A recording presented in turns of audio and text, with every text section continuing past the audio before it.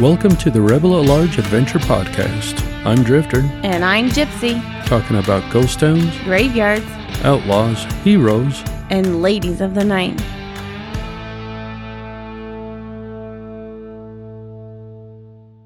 Howdy folks, thanks for joining us again. This episode for Veterans Day, we are going to pay tribute to a family in northern Utah. This family is known by the last name Borgstrom. They paid the ultimate sacrifice to our country when they lost 4 of their 7 boys while serving in World War II. Albin Borgstrom was born April 26, 1883, in Brigham City, Utah. His parents were immigrants from Sweden. It is said that they came to the United States looking for a better life for themselves and their family. Gunda Peterson Borgstrom was born on November 20th, 1887, and immigrated from Norway with her family to the United States. We couldn't find exactly anything saying when she came to the United States, but we do know that Gunda and Albin were married on December 14th, 1910. The couple moved to Thatcher, Utah, which is about 86 miles north of Salt Lake, to try their hand at beet farming. Beet farming. That's what I was thinking of doing. Right? They had a total of 10 children with 7 boys and 3 girls. That's a lot of kids. Yeah. The family was also active in the Church of Jesus Christ of Latter-day Saints. That explains the pile of kids. Yes, it does. Well, sadly, on September 27th, 1921, their oldest son, Varan Albin Borgstrom, passed away from an appendicitis. He's not buried in the same cemetery as most of his family. He was laid to rest in Penrose Cemetery, which is about 3 miles south of Thatcher. Yeah, you can almost throw a rock at it. It's that close. Then in 1939 came World War II. The United States did not join the war until December 8th, 1941, which is one day after the attack on Pearl Harbor.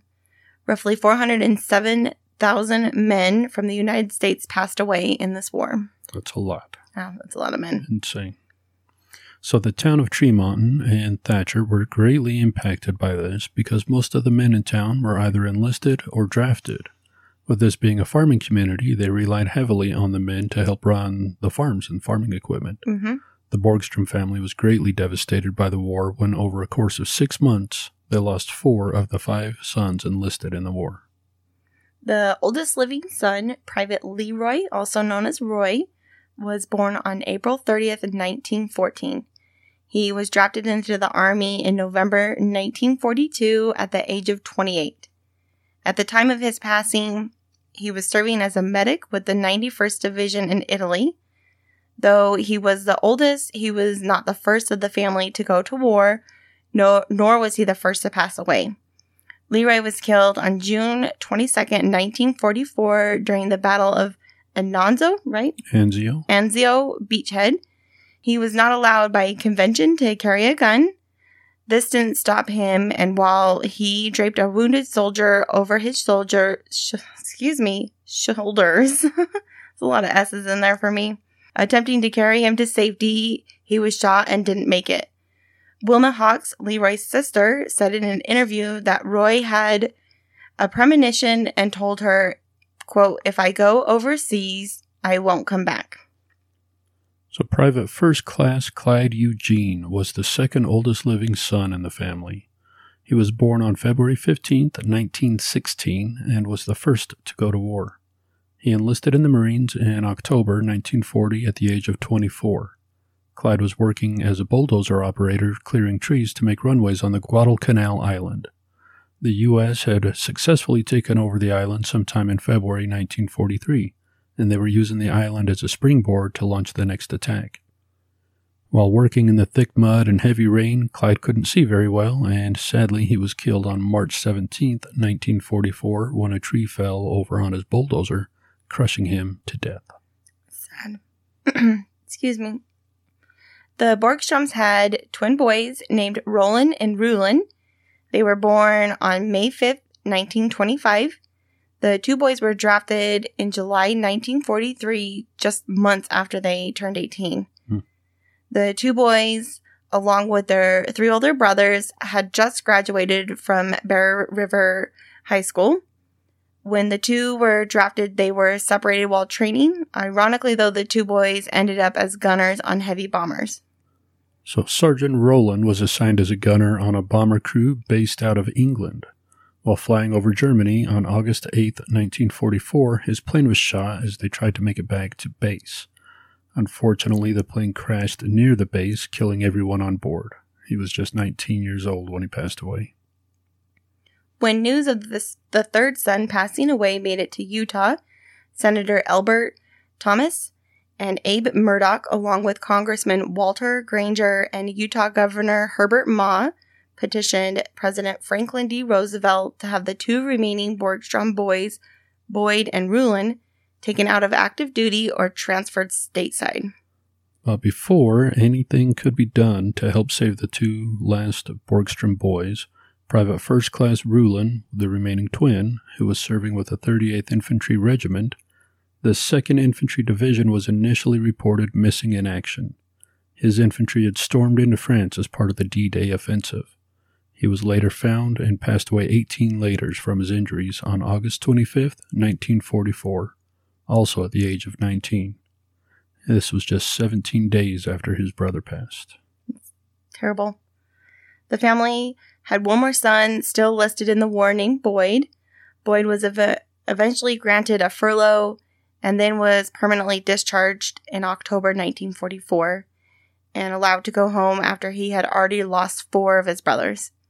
Boyd was the second son in the family to join the war, and it was said that he went to watch over his brother Clyde. So Boyd wrote to the Salt Lake Telegram saying that while he thought the Marine Corps was the best outfit in the world, his first love was farming. He continued on with the plans he had for the farm and his hopes to one day become a large-scale turkey farmer. He ended the letter by saying, quote, "There's not much I can say about my 3 brothers being killed and the other one who's reported missing in action, because nothing I can say will bring them back. I know my home certainly will not feel the same without their noise and fun. You can imagine how my folks feel." In a 1998 interview with Wilma Hoggs, one of the brothers' sister, she said she heard the Western Union officer refuse to deliver the 4th telegram reporting Rulon's death because he did not, quote, want to see Miss Borgstrom faint in grief again. That would be tough. Yeah. It took 4 years for the bodies to be returned to Utah by the American Grave Registration Service. When they arrived in Salt Lake City, they were brought up north where the town held a funeral service in the Garland Tabernacle. It was a hot day on June 25th, 1948, when 4 coffins with flags draped over them were placed in the front of the tabernacle. So the entire town of Tremont, Thatcher, and Garland came out to pay their respects to the family. Clarence E. Smith, the former principal of Bear River High School, Latter-day Saint Church President George Albert Smith, and Utah Governor Herbert B. Ma, as well as General Mark W. Clark, all spoke at the funeral for the men. During the service, these men were posthumously awarded. Clyde received the Bronze Star with V device for valor against the enemy in one of the most famous battles of war. Leroy was awarded the Bronze Star. Rowland was awarded the Air Medal, and Rulon was awarded the Bronze Star. The Borgstrom family was the only 4-star Gold Star family on record in World War II. The Sullivan brothers, all of whom were killed in the same incident in World War II, were a 5-star Gold Star family. So after the funeral and before the burial, the town had a special dinner. During the dinner, a conversation was had with the parents and General Mark Clark, records. As he recalls it, quote, "Miss Borgstrom turned to me and in a low voice said, 'Are you going to take my young one?' She was referring to her last son that had not yet gone to war due to him still being in his teens. He continues on, 'I knew that's what she meant, and I was glad I had done my homework, but hated to tell her that under law, with 2 sons remaining, he would be subject to call. But in almost a whisper, I told her that as long as I remain in command of the Army on the West Coast, if her boy was called, I would do my best to have him assigned to duty at home.'" He then goes on to say, quote, "In the middle of this whispered conversation with the mother, the father suddenly leaned forward and said to Miss Borgstrom, 'Mother, I have overheard your conversation with the general about our youngest, and I will make no deals about his service. When his country needs him, he will go. The mother made no further comment. He finishes by saying, I could hardly contain my emotions. Here was a man with 4 sons lying dead from wounds received in battle, and he was ready to make the last sacrifice if his country required it. The Borgstrom men were laid to rest in the Tremont Cemetery side by side.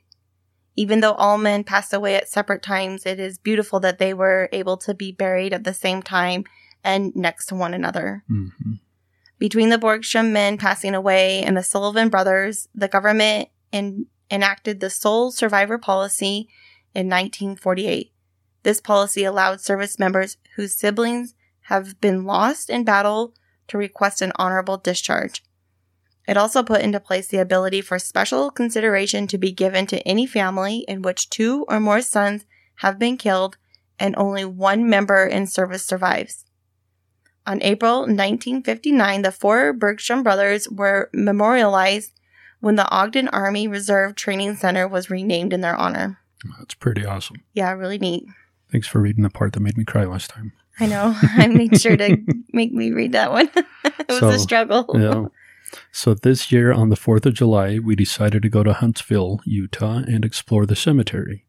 We were told by a friend that it's really cool. It's right next to the lake. Actually, I think it's on a little peninsula in the lake. Yeah. And didn't he say he found it by riding the boat there? I don't recall. Oh, okay. So also, this town has the oldest bar in Utah that boasts to have the best hamburgers in the state, and we have yet to visit it. We figured, why not go to the cemetery and then get a drink and lunch after? Yeah. Not taking into consideration that it was the 4th of July and the middle of summer, we still jumped in the car and headed north. To get to Huntsville from Salt Lake, you have to drive on I-84 through the canyon. As we took the turn up the canyon, we saw a group of men in military uniform, and they were standing at attention on the side of the road. That was awesome.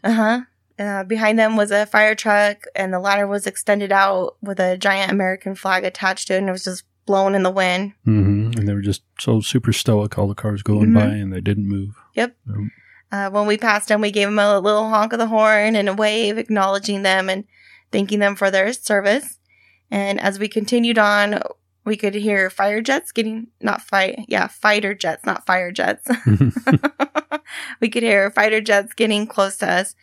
And we looked up just in time to see 4 of them flying overhead.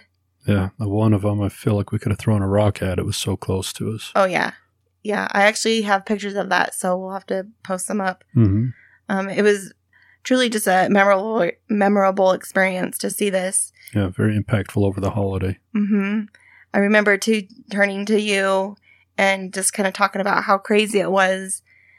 You know, the whole world is just going on, doing their own thing, and we're just so wrapped up in the 4th of July and the parties and the boating.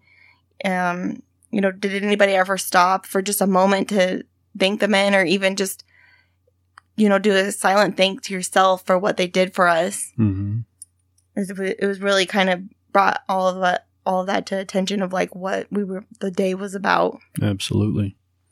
So as we got to Hanksville, we quickly noticed how packed the town was, with people just trying to enjoy a day at the lake.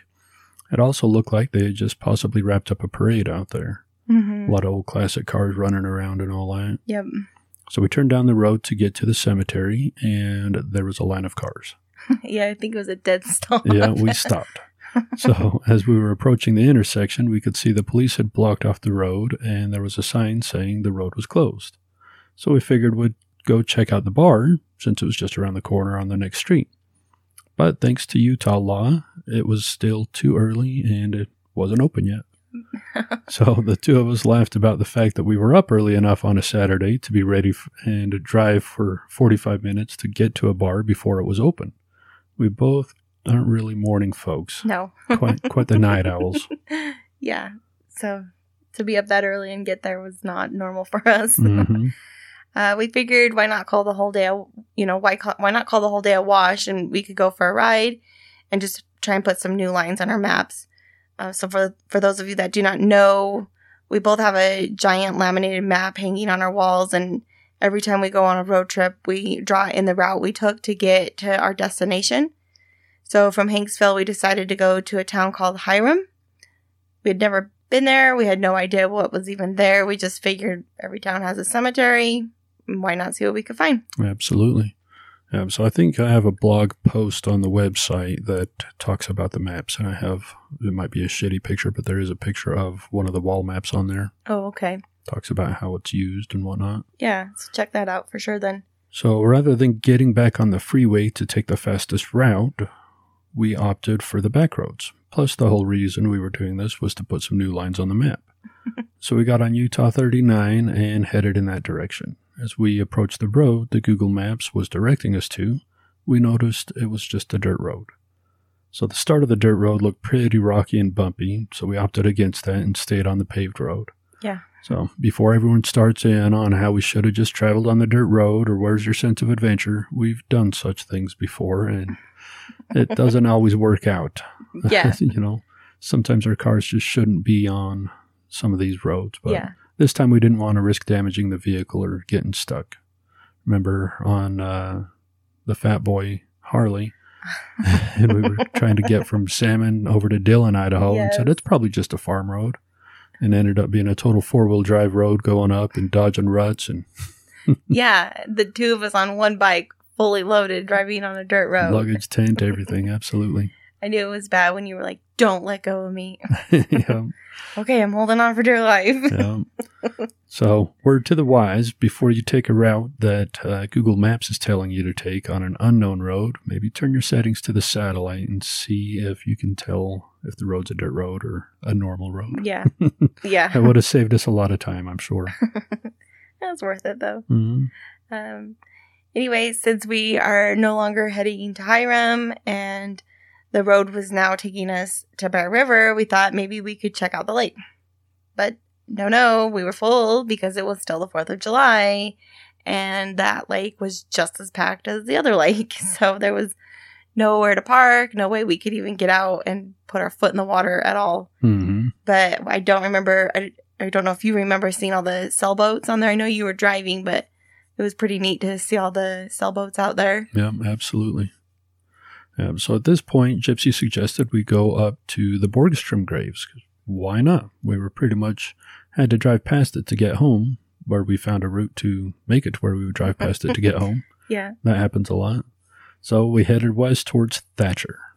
Google was nice enough at this point to take us on a detour that was still on the back roads. And by doing this, we passed through a small town called Deweyville, right? Mm-hmm. Okay. Yep. This town is most definitely a town that if you blink, you would miss it. But don't worry. We made sure to find the cemetery. Yeah.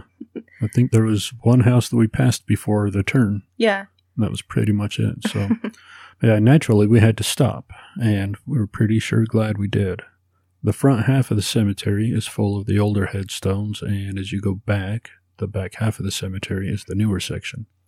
Though we have the same amount of regard for everyone laid to rest in a cemetery, we definitely tend to gravitate towards the older sections. Yeah, they have a lot more funner headstones, I feel like. Mm-hmm.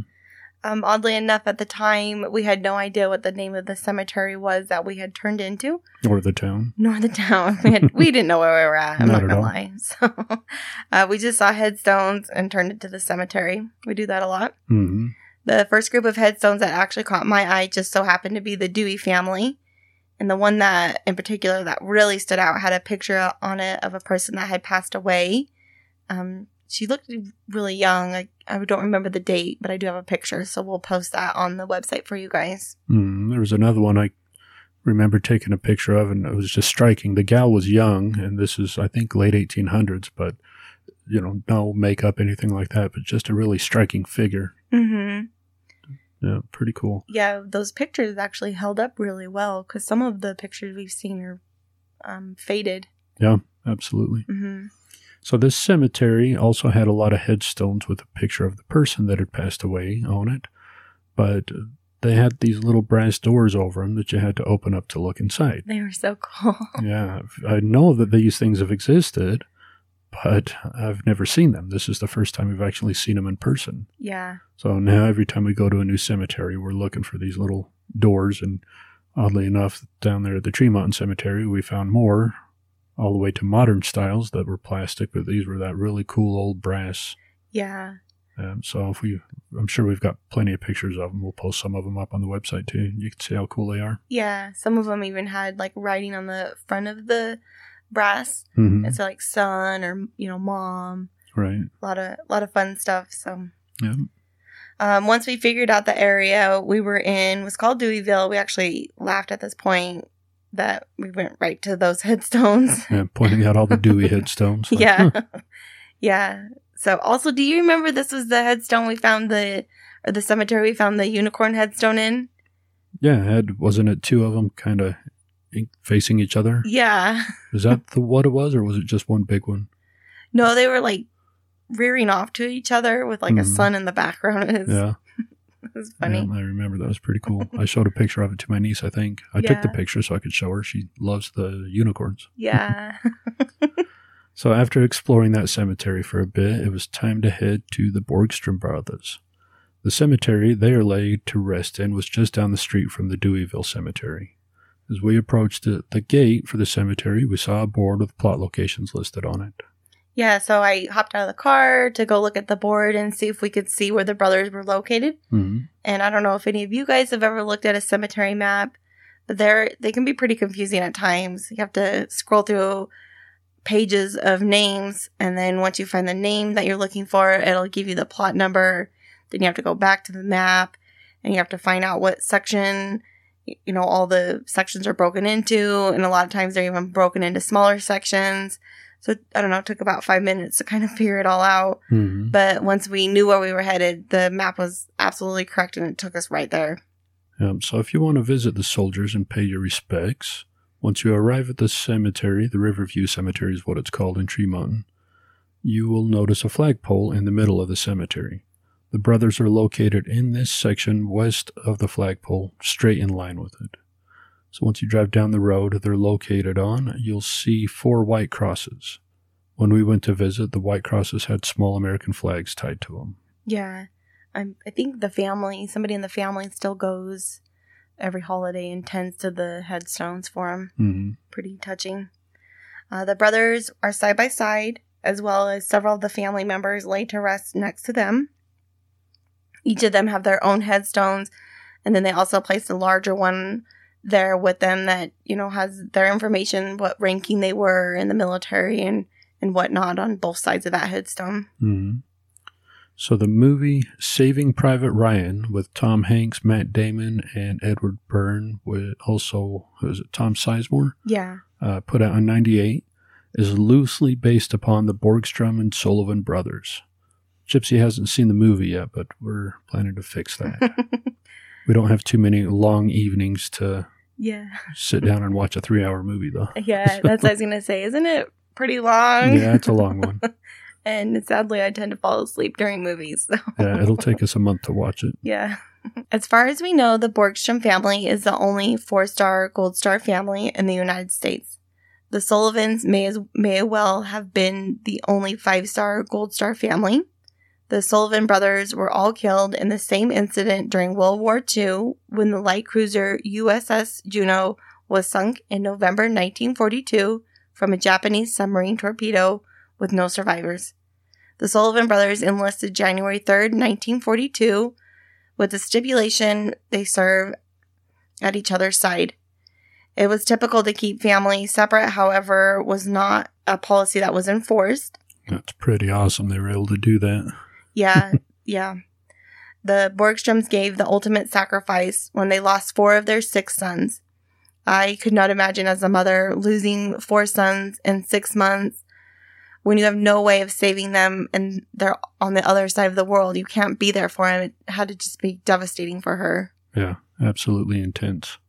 Back then, we have none of the conveniences we have now of emails or Skype or any of that kind of stuff. It would have been random letters if they're able to get them, or who knows where they are. Yeah.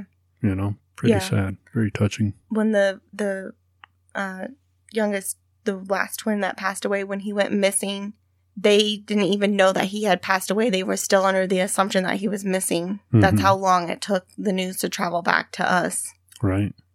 So, really sad. When you said, I think that the second twin didn't know that the first twin had died. It was just a short time afterward and had no idea. Yep. Yeah, very unfortunate. War's tough. Well, if any of you listening have served or are actively serving, we want to thank you for your willingness to serve and protect us.